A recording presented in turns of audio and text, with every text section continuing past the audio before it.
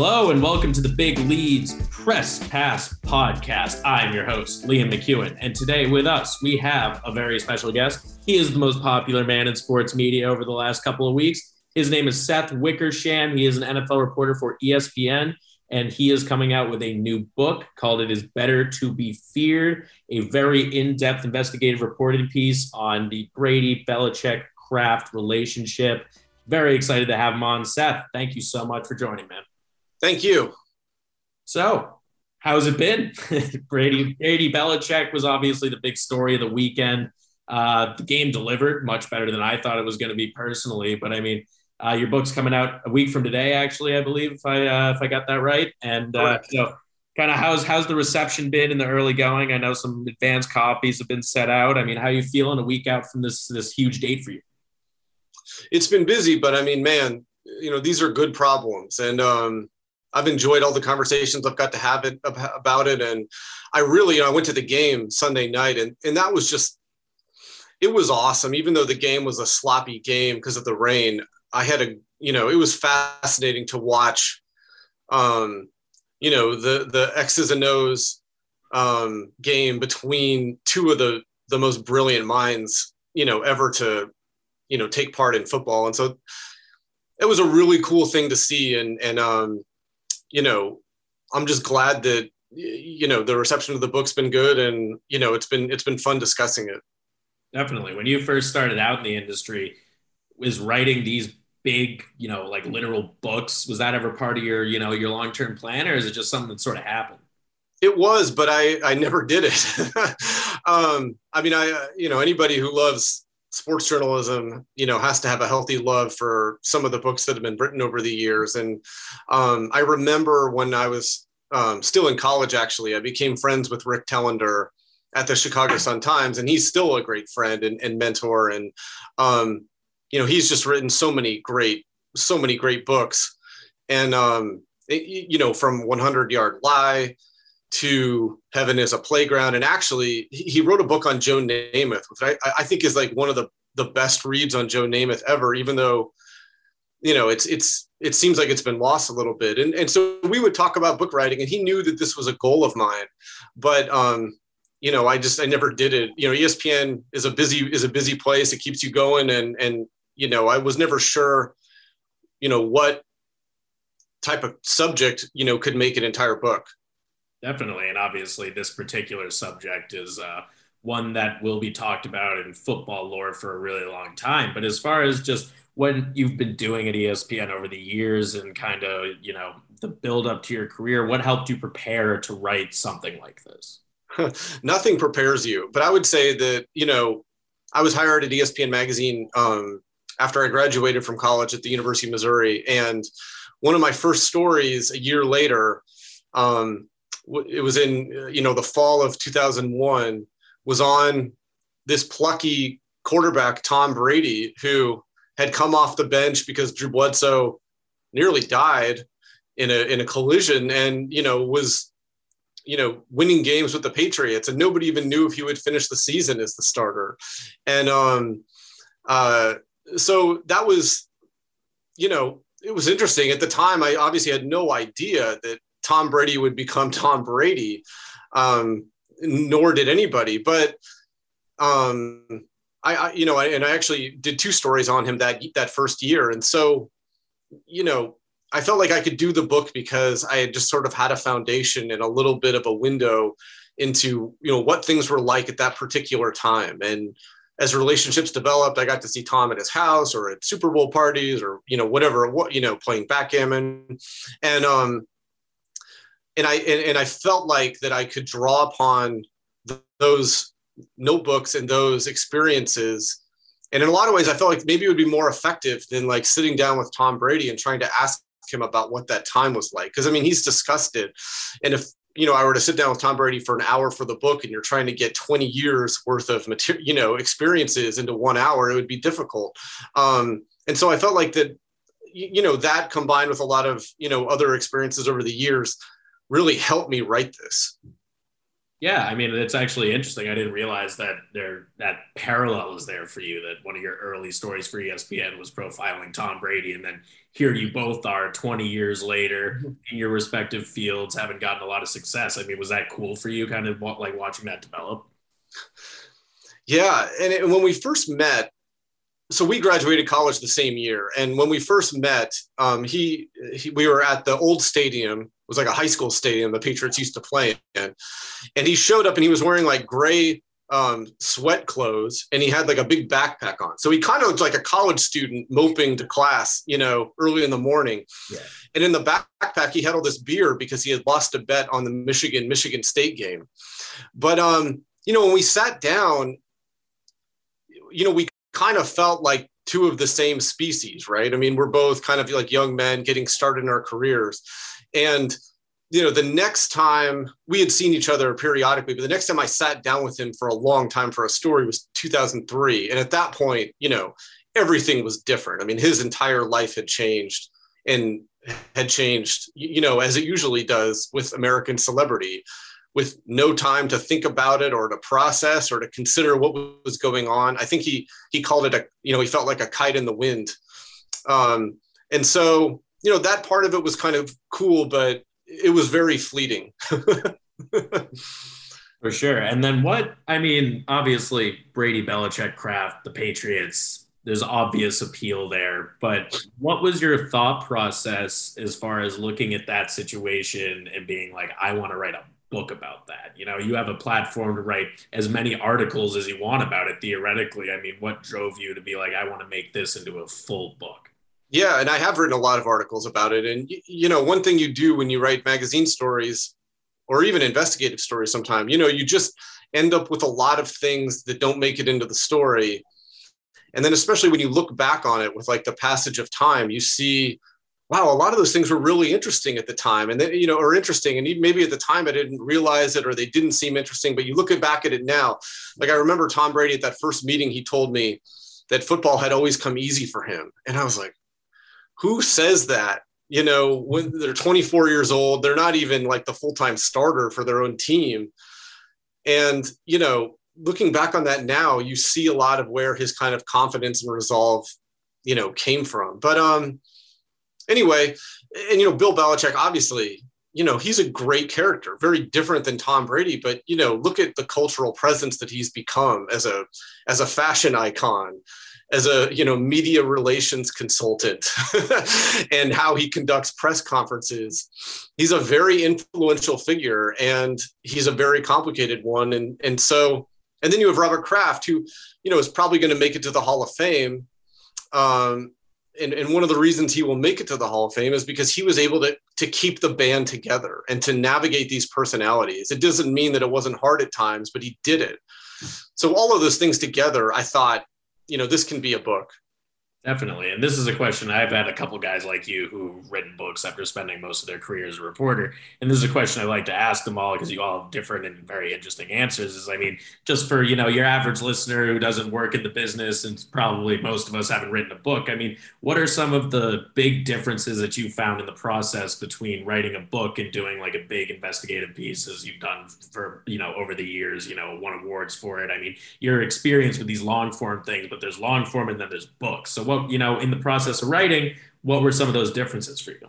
Well, they're both fun, but in different ways. I mean, the investigative pieces are contained, right? Even if they're long stories, Don Van Natta and I writing about DeMaurice Smith, it's a long, that was a more than 10,000 word story.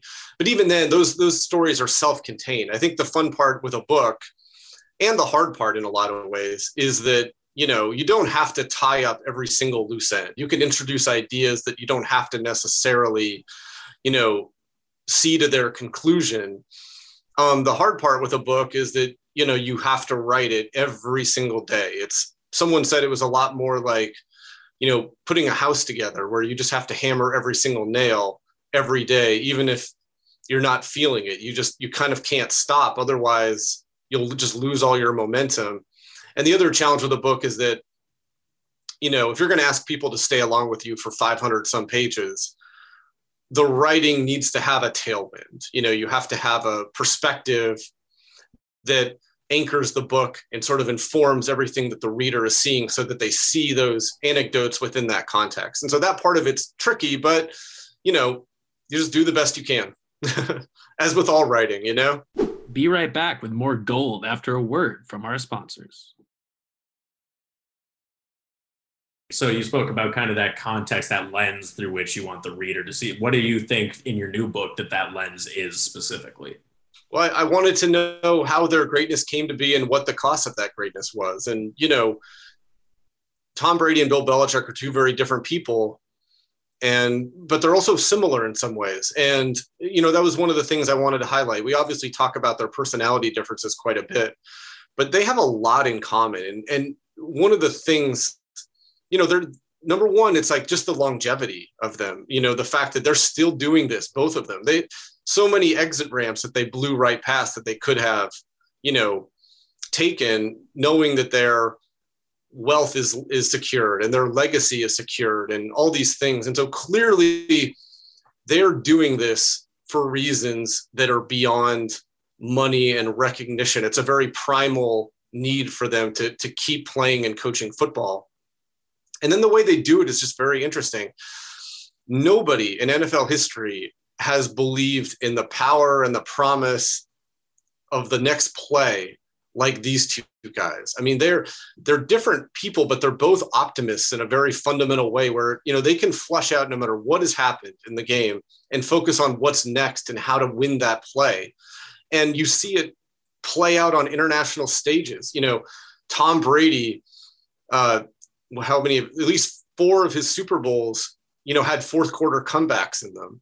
And Bill Belichick and all of the goal line stands that his defenses have had over the years, going back to the Super Bowl in 1986 against the Broncos when he was the Giants defensive coordinator. I mean, teams can get to the 1 yard line or they can have a lead, but nobody like these two men have refused to concede an inch to anybody else's idea of what's possible or inevitable.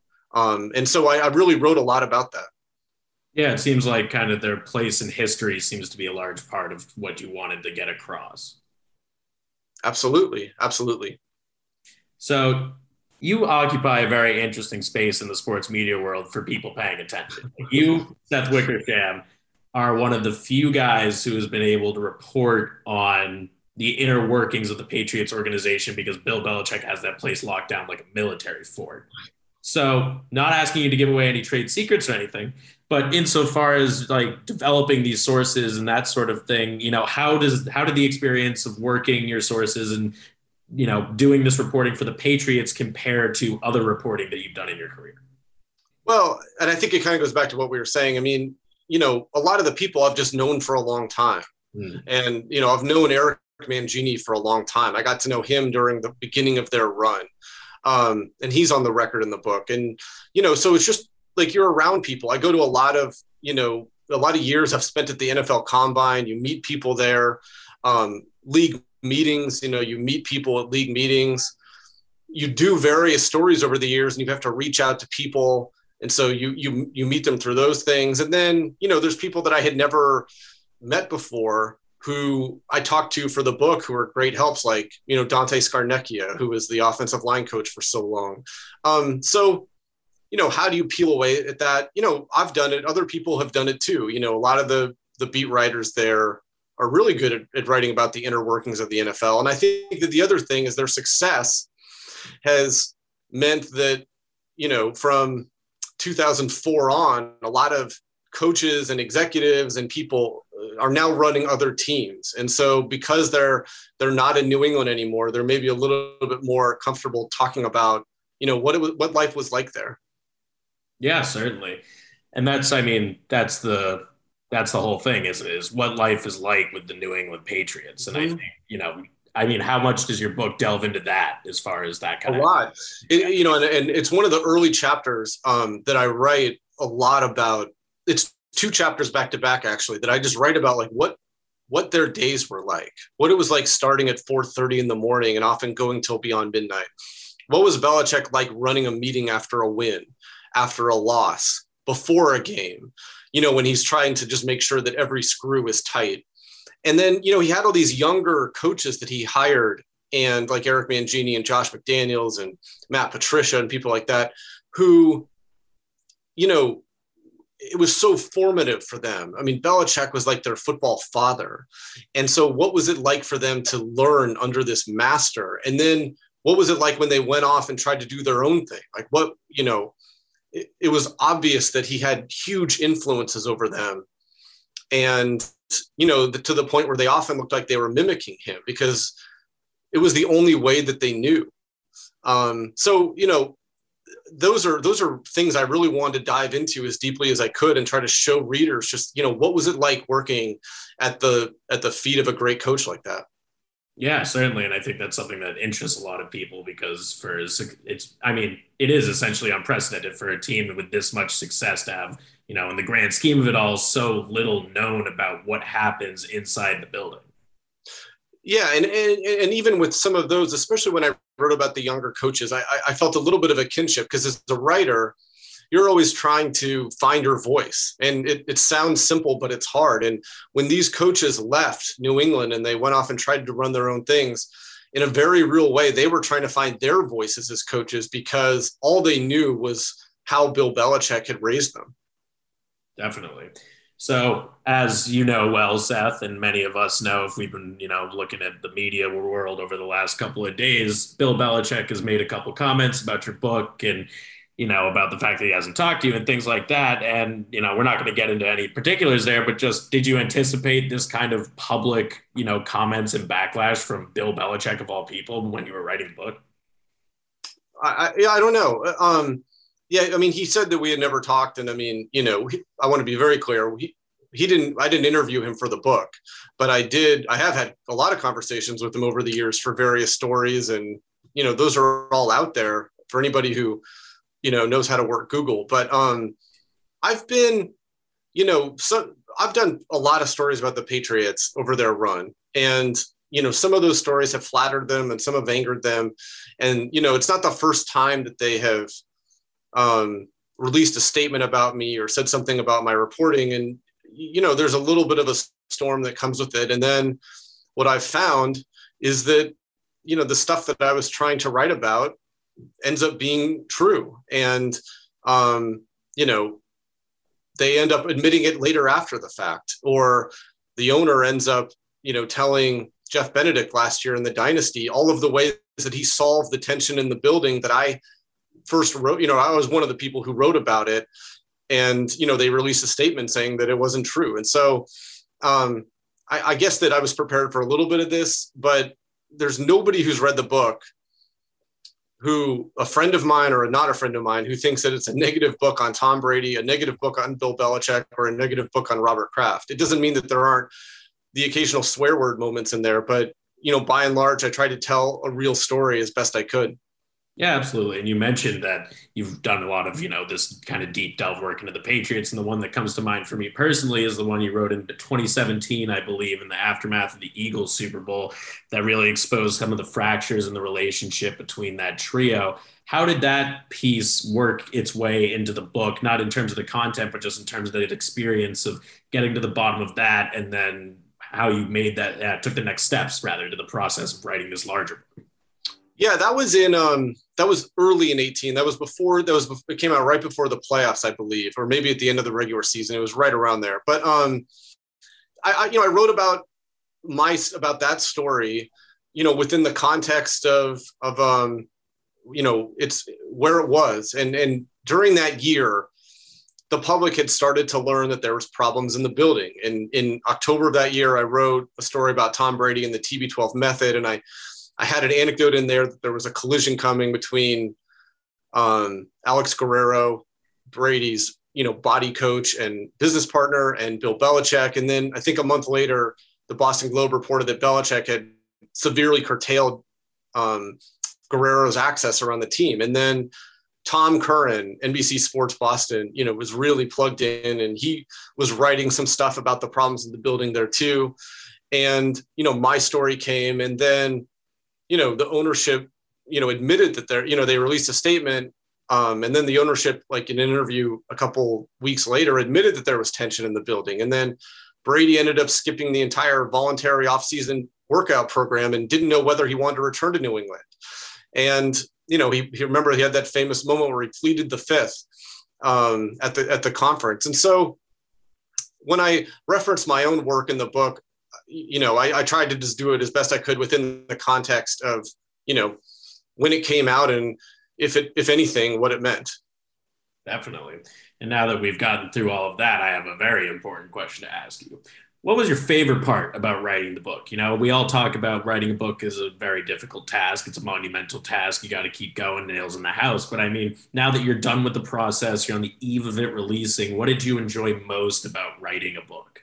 So I divided the book into 3 parts. The first part was kind of the first, run of Super Bowls, right? And the rise, if you, so to speak. And then the second part was the 10-year drought where they didn't win a Super Bowl, where they were so close, but they were just coming up short. And then the third part was when they started winning Super Bowls and, when Brady finally left. But the part that I really enjoyed the most was the middle part, because here you had Bill Belichick and Tom Brady, who were winning games at a remarkable clip and playing at a remarkably high level, and were in a cultural and athletic thin air. And yet they had just plateaued, even if it was at the highest level. And I really was fascinated about how people who are so great try to, make themselves a fraction of a percent better to get them over the line. And you see it with Tom, where he really became, a devotee of his method and some of the things that he and Alex Guerrero do, because he thought, and, he remade his throwing motion also. And, he thought that working with doing these things would just help him get a little bit better. That might be the difference between winning and losing a Super Bowl. And then you have Bill Belichick, who did the same thing. And I think that one of the key moments in the history of the dynasty that often gets overlooked is 2015 playoffs, third quarter. They're playing the Baltimore Ravens in Gillette. Baltimore Ravens are not afraid of the Patriots at all, and they're up 14 points. And they call this funky formation, and they ran it 2 different ways. It was called Baltimore and it was called Ravens, and they got it from a coach. It was originally called Fight Song, because when we run it, we're going to win, or we're going to score. And, Bill unveils that formation and what it led to, it really reignited the dynasty in a fascinating way. And so it was those types of moments that I really wanted to write in a way that sort of honored the ethic that Brady and Belichick put to things, put into their work, and try to show how that helped them overcome that last little hump. For sure. As a brief aside, I was at that game, and I firmly really believe the greatest Patriots game to take place at Gillette Stadium of all time. Well, and one of the most interesting things about that is that Belichick not only had the Baltimore formation, and he not only had the adjustment off of it that was the Ravens formation, but he knew that John Harbaugh, the coach of the Ravens, was a great coach, but has a little bit of a temper, as we've seen over the years, would get upset about this. And so in the third quarter, Harbaugh got so upset that he got an unsportsmanlike conduct penalty. And so one of the themes that I write about in the book is how Belichick's really like a master psychologist in the football sense, and how he sets these traps for coaches to walk into. And he did that with John Harbaugh during that game. Yeah, it was, as a Patriot. I mean, it's just him at his diabolical, most brilliant. Exactly. Who was if you have one, that is, who did you enjoy interviewing for this book the most?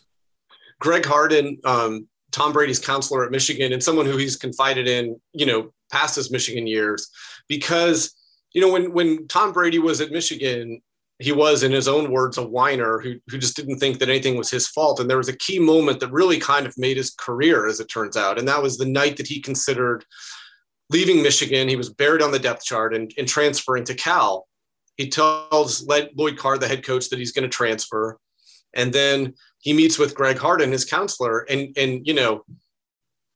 Brady's kind of complaining and explaining why he's going to transfer, because he's never going to see the field. And his counselor starts laughing at him, and almost like, you'd think how all the ways you could respond with tough love or hang in there, whatever it is. And he started laughing at him. And I'm paraphrasing here, but he said, you haven't done squat here anyway. If you want to leave, go ahead. Nobody will care.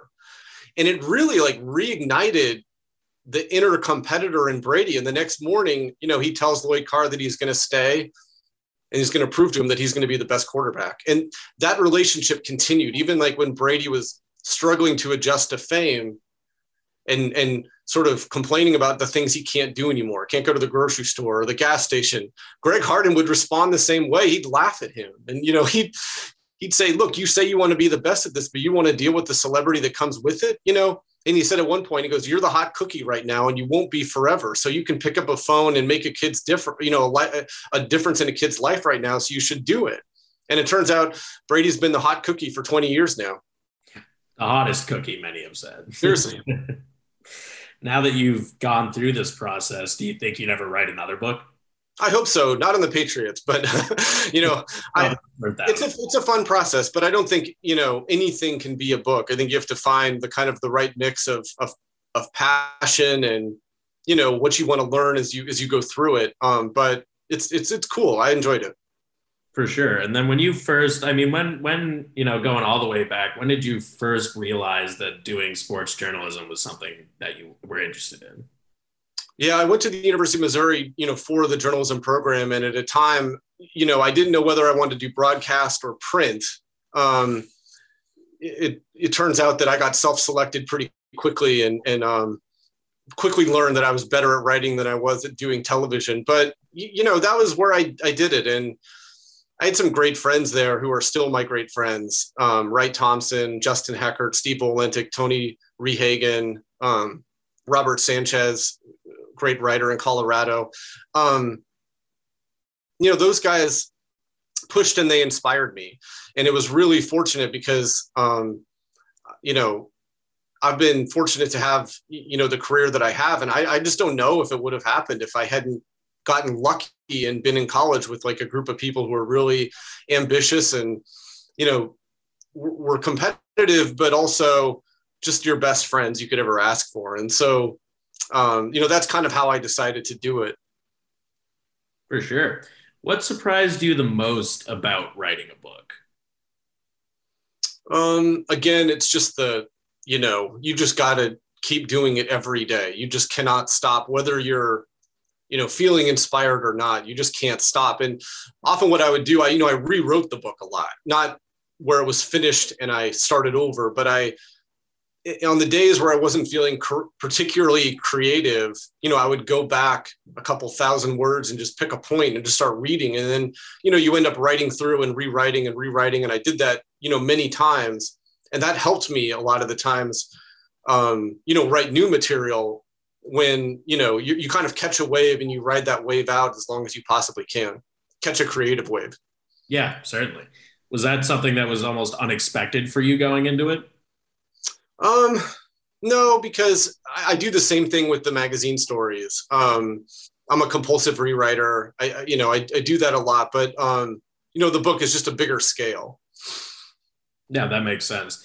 And then finally, Seth, what was the most, maybe not the most, but one of the more interesting tidbits that you learned in the process of writing this book? This makes me laugh all the time. But Spygate breaks in 2007 and Roger Goodell is trying to learn all he can about these illegal taping practices and what it means and what kind of advantage it might give. And so he's calling a bunch of coaches and GMs and they're all just burying Bill Belichick. It's just the height of piousness. And he ends up, saying Belichick's got to be fined or, whatever it is. This is horrible. And he calls Mike Shanahan, the head coach of the Denver Broncos, who was a good friend of Belichick's and really the only other coach in the NFL who was like, the reigning genius, right? I mean, he was really smart and someone that Bill had a lot of respect for. And Shanahan gets on the phone with Roger Goodell and he says, he basically says, I'm jealous that I didn't think of this cheating method myself. And if I had, I would have done it in a New York minute. And, basically saying you can't say that Belichick's a bad guy. He just does this better than anybody else. And I think that was like an interesting reality check about the mindset of the best coaches. And just that a peer would come to his defense in that way. I thought was not only revealing, but it was kind of funny. Yeah, definitely. And now for my final question, Seth, The book is done. It's coming out next week. What are you feeling like? Are you feeling relieved? Are you feeling excited? Are you raring to go and write more long pieces? I mean, where's your head at now that you're on pretty much the precipice of this years long process being? Yeah, I've got some new things that, ESPN was great to me during this process, and working on some new projects with ESPN that I think are going to be really cool. And so those are keeping me busy, and, I'm just trying to enjoy this process, as best I can. You wake up with a little bit of anxiety and also a little bit of gratitude, and just kind of, navigate the days as best you can. But it's been a ton of fun, and, we'll just see how it, I'm also just, looking forward to, getting the next few weeks, behind me, and, being able to get back to traveling for some of my ESPN stuff that I think is gonna be really cool. Well, you only write your first book once, right? Exactly. Seth, thank you so much for coming on the Press Pass podcast, man. I really appreciate it. Thank you. All right, best of luck to you, and to you readers, you can purchase Better to Be Feared from your local bookseller. Support Seth. It's going to be a great piece of work. This is your host, Liam McEwen, signing off.